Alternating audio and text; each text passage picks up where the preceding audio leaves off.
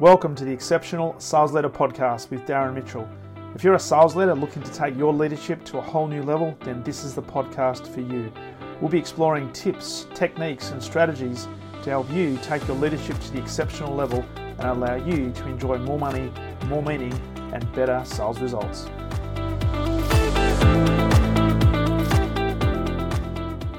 G'day, welcome back. This is Darren Mitchell, host of the Exceptional Sales Leader Podcast. So glad you could join me for another episode. And I just want to ask you a question today. Are you having the conversations that you need to have, particularly with people who perhaps are not necessarily towing the line or living according to the values that you've set down for the team and the team have agreed to? Because one of the things with a leadership position is not everybody on the team is necessarily going to believe to the same level that you do in terms of the vision, the mission, the values that you set down. And there'll be some times when you simply have to have the conversations that you need to have to bring people in line, or at least remind them of what they're there to do. It's not a one-man show and it's not a one-woman show. So we need to make sure that our team are on the same page and moving in the same direction, because a person that's not flying in the right direction or is not rowing the boat in the right direction can very quickly turn that boat around, and before you know it, we're going around in circles. So that's the topic for today. I wanted to talk about having the courage to have the conversation when you need to have the conversation. Now, it's a topic that comes up a lot. It comes up a lot in conversations with leaders, and certainly a lot of the clients I'm working with at the moment. Some of them are having this challenge right now when it comes to dealing with certain individuals within their team, and there's a kind of, for some of them, there's a bit of a reticence to really step forward and have the conversation, because in one particular case, a leader that I'm working with, his challenge, if you like, is the person he's got to have a conversation with is what they consider to be a protected species within the organisation. Now, this person has, let's just say, friends in high places that are looking after him, and it's almost like nothing that he does can ever be wrong, and any mistakes that are made, it's very rarely, if ever, his fault. And unfortunately, people tend to take his side within the organisation. So you can imagine the amount of pressure that therefore is placing on this leader in terms of, well, how do I have the conversation to the point where no matter what I say, this person potentially can use the senior leadership card that I'm well connected and you're not, and you're bullying me and all this sort of stuff. And so he's really, really concerned about the conversation and how to have it, but also what to say and what are the potential consequences from having that conversation. And it's a really challenging topic, because this particular individual is obviously concerned about, well, if they cross the line and say something that is considered to be derogatory or insulting, then what are the ramifications and consequences for this particular leader? And they're really concerned about it. But what's happening is the culture is being, I guess, dictated by some friction that's been developed between this leader and this particular individual. And unfortunately, people are seeing what's playing out in front of them. So one of the things we talk about a lot is, as a leader, we've got to set the tone of the team, or we've got to set the pace for the culture. So that means we've got to be really clear on what we stand for as a leader, but also sit down with the team and think about, okay, what are the key standards of behaviour that we want to put in place as a team? What are the key values that we hold dear to us that will enable us to use that as a catalyst for performance every single day? And we'll use it to hold each other accountable in terms of the behaviours that we do expect, because they're going to be focused on excellence and focused on moving forward and delivering the results that we need. And also we need to have in place some things that, you know what, if people are not adhering to the standards, if they are behaving against the standards that have been agreed to, then the expectation needs to be, of course, that there'll be a conversation that's being had and people need to be brought back in line.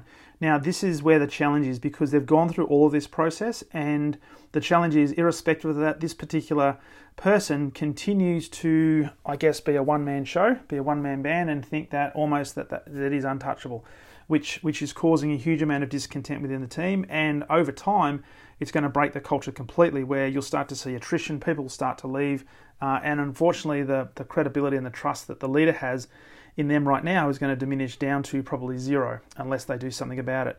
So one of the things we've been talking about over the last couple of weeks is the concept of, you know what, no matter how hard it is, and irrespective of the hierarchy that exists, and who irrespective of who knows who, or who's connected to who, or who influences who, we've got to be really, really courageous in having the conversations that we know we need to have that are based on a common set of principles, irrespective of where we sit in the organization and irrespective of who's connected to who.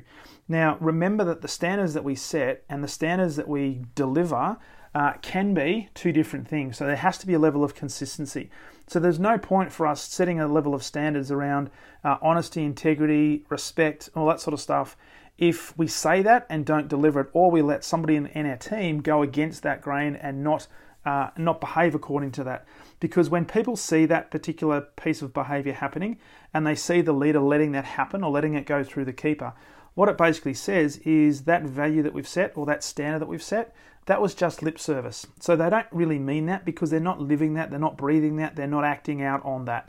And so this is the biggest thing that this leader is facing, is that he's got to have the conversation. And as hard as it is, he's got to do it at the right time and he's got to do it ASAP. And this is the other dilemma he's got right now, and that he's a bit concerned about what the emotional response is going to be of this individual and what are the potential consequences on the leader if he actually leans forward and has this conversation. And so I took him through a couple of key things to think about when it comes to having this conversation. But the overriding principle, and I want you to think about this as well, if you find yourself right now not having the conversation you need to have, or putting off the conversations or hoping that things will just get better without having the conversation, this is for you as well, because I know that there's a lot of leaders out there that have got people in their team that are not necessarily towing the line, but they have connections in higher places or influence in higher places that potentially it almost says that they're a protected species. And that I don't care what anybody says, people are not protected. We have an obligation to the business, we have an obligation to our team, and we have an obligation to ourselves to make sure that we're the very best leader we can possibly be, which means we need to have great standards in place and we need to be consistent and uncompromising towards those standards, which is what we talked about on the previous episode. So we need to have courage and we need to be able to lean in and have these conversations. Now, when it comes to these conversations, there's a few things you need to keep in mind, and this is what I shared with this particular client this week, and that is when you're having a conversation, you've got to be really, really clear on three things. Now, this is whether it's a positive conversation or a really challenging conversation, three things have to be really crystal clear in your mind. The first one is, what is your intention of this conversation? Is your intention to criticize? Is your intention to get somebody back on the right path? Is your intention to performance manage? Whatever the case might be, you've got to do the planning and you've got to really sit down and think about, okay, what is my intention for this conversation?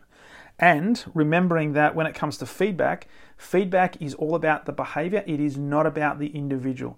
So please, whatever you're doing when you're having the conversation, please focus your attention on the behavior of the individual, not on the individual itself or themselves, because that will be coming across as opinionated, potentially judgmental, and that's the perfect catalyst for them to really get their back up and get into fight, flight, freeze mechanisms where their amygdala just gets hijacked and you don't know what they're going to do or what they're going to say, and they can become very unpredictable. So please keep it about the subject and keep it about the behavior. So the first thing is, what is your intention? The second thing is, think about what is the person you're about to have this conversation with, what is their level of receptibility? Now, chances are with people who simply don't toe the line, their level of receptibility to a conversation or to feedback, quote unquote, may not necessarily be that high, and they may be automatically on the defensive. Now, that doesn't mean we don't have the conversation, but we have to be really careful about when we have that conversation and not procrastinate waiting for that perfect moment, because there probably never will be a perfect moment. But if you set the tone right and you get the intention right and you sit down and follow a process to have the conversation, irrespective of the outcome, you can have confidence that you can get through that conversation and at least put your case forward to that particular person, and hopefully spark something in them to turn their performance around and get them back on an even keel. So what is their level of receptibility right now? And the third thing, which is probably the most important one, is when you're having a conversation, particularly around performance and when somebody's not doing the things they should be, we've got to have some evidence. We've got to have some data. Now, this is not data to pinpoint blame on somebody. It's data to simply support the conversation you're about to have and to provide evidence. Now, the key thing around evidence, it needs to be factual. It's not based on opinion, and it's certainly not based on hearsay or what she said or what he said. It has to be based on pure fact. And this is where it's really important to look at specific numbers, specific examples, specific impacts of conversations that have been had and the response to that, etc., etc. So really get clear on those three things when you're having a conversation. What's your intention? What's the recipient's receptibility to that conversation? And also make sure you've got the evidence available to you to then have that conversation. Now, when it comes to the conversation, there's a 3-step model that I've already used on this podcast, and I share this a lot with teams and leaders, and that is a feedback conversation. That's a really simple 3-step process called situation, impact, and way forward. Now, the key thing here is, again, it needs to be factual and it needs to be non-personal, if you like. So the situation part is to look at what is the behavior that's playing out. What is the actual situation that's happened? What is the situation I had to have a conversation with you about? It's not based on opinion. It's simply based on what are the facts that are happening as you see them or as it's been presented to you. Separate the fact from the fiction and only deal with the specific facts. The impact, is all about, okay, what is the impact to the business, the team, the customers, the stakeholders, the environment of that behavior playing out? So this is where potentially emotion can come into it, but you need to have the conversation around what is the potential impact of this person's behavior that we need to stop, or we need to turn around, or we need to exacerbate if it's a positive behavior.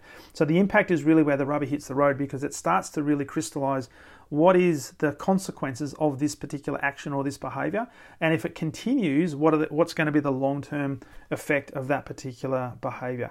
So the impact is really important. And then the way forward is simply, what are the next steps going to be? Is there going to be something you have to put in place to change your behavior? Is it something you want to continue to do, so to confirm a positive level of behavior, or whatever the case might be? But the way forward is really what the next steps are, what sort of support you need to provide that particular person, and what are the time frames associated with whatever steps you're going to put in place. So when it comes to having this really challenging conversation, following a simple 3-step process like that, where you're really clear on the situation, you're really clear on what the potential impact is, and you're really clear on what the way forward is in terms of the next steps, can increase the level of confidence by having to have that conversation. Now, what you can't guarantee and what you can't necessarily predict is how that person's going to be responding to you. And this is the dilemma that this particular client has. They're really concerned about, okay, what if they fly off the handle? I said, well, you can plan for that, but don't necessarily expect it, because you don't know what they're going to be responding with. All you can focus on is the facts, and you can focus on leaning forward and having that conversation. And as emotional as they get, the simple thing is, if you've done your research, and if it's really clear that they're going against the standards that you've set and the behaviors you've set as a team and the values, then you know what? As emotional as they do get, we're still going to have the conversation. So it's really important, therefore, to create the space to let that person vent. Sometimes they'll be venting to you, and sometimes you might feel your own levels of emotion increasing. But holding that space will enable them to naturally reduce that level of tension, that level of anxiety, that level of anger, in some cases, to the point where you can then have a reasonable conversation, and hopefully a practical and logical conversation. Doesn't always happen, but one of the key challenges is just to be able to hold that space. And by having the courage to lean forward and have that conversation, you can be that person to hold that space for that individual. And of course, the last part here is knowing that, sometimes you've got to be assertive. You've got to be assertive to have the conversations, and you've got to hold that space to be able to have that conversation. And irrespective of what you get back from the individual, you've got to plow forward, particularly if you know, based on the facts and based on the observations, that what they're doing is not in line with the values that you've agreed, and certainly not what you expect from them as a valuable team member. So the 3 steps, therefore, to being assertive. And if you do this well, and this takes practice, if you do this well, you should get to a stage where you're having conversations with people, and it feels like, it's not that there's no emotion attached to it, but it almost feels like you're going to a bakery and buying bread. It's just a matter of fact, I'm just going to buy bread, and we're just going to have this conversation. And what will be, because I know I can handle it, because I've got the structure in place to be able to handle it. So 3 key steps, therefore, around assertion and being assertive. Step 1 is define the problem, and it's really critical that we can define the problem. So what is the problem that we're dealing with? You then need to be able to identify the solution, and be really, really clear on what the solution is. And then the final part is transfer ownership. So having that conversation, and you can use this interchangeably with, and in conjunction with, the SIW framework, and just use the assertive type concepts, these 3 concepts, in the SIW conversation to have it. When you're really clear on the problem that's been defined, when you're really clear therefore on the solution, and if you do this in a 2-way conversation, even better, but that doesn't always work out. But at least if you can get really clear on the solution, then the next key step, which is step 3, is to be able to get a really clear outcome, and therefore transfer ownership onto the individual so that A, they understand what needs to happen, and B, they're committed to making the change that needs to happen. And so this all is based on, and the overriding concept here is we need to be really, really clear on, first of all, what the standards are, and we as a leader need to uphold those standards irrespective of who it is, irrespective of where they sit in the hierarchy, and certainly irrespective of what sort of connections they have within the business. So that certainly helps my client this week, and hopefully it'll help you as well when it comes to having conversations sometimes with people that might be quite difficult to have conversations with. It's really important to have a structure. It's really important to get really clear on what the values are, what your intention is, and get really clear on what the process is you're going to use it. But above all else, have the courage to lean forward and have that conversation when you need to have the conversation, because you know as well as I do, your people are going to be watching. And when you lean forward and have the conversation, irrespective of how you feel, it sets a great example and says, you know what, this leader is not prepared to accept mediocrity. They're going to lean forward when they need to, and they're going to have the conversation when they need to. So that then upholds the standard and starts to uphold the values of the team.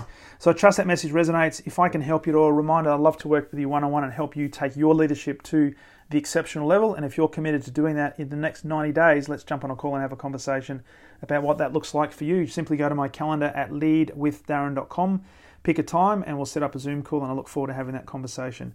So until the next episode, if you find yourself having some temptations to not have the conversation with some people that you know you need to have a conversation with, then please just get into it and lean forward and have the conversation, because you'll be doing them a disservice, but you'll also be doing your team a disservice and certainly yourself a disservice if you do not have that conversation. And when you do have the conversation, little bit by little bit by little bit, you'll be moving a lot closer to being that exceptional sales leader. So I look forward to talking to you on the very next episode. Until then, have a phenomenal day. All the best.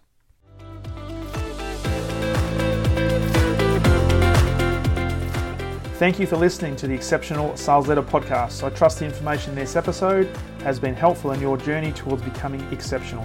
And remember, please take the time to rate the show, subscribe to the show so other people can find it. But also, if I can help you, jump on my calendar, go to leadwithdarren.com, and let's have a conversation about how I can help you along your journey to being exceptional.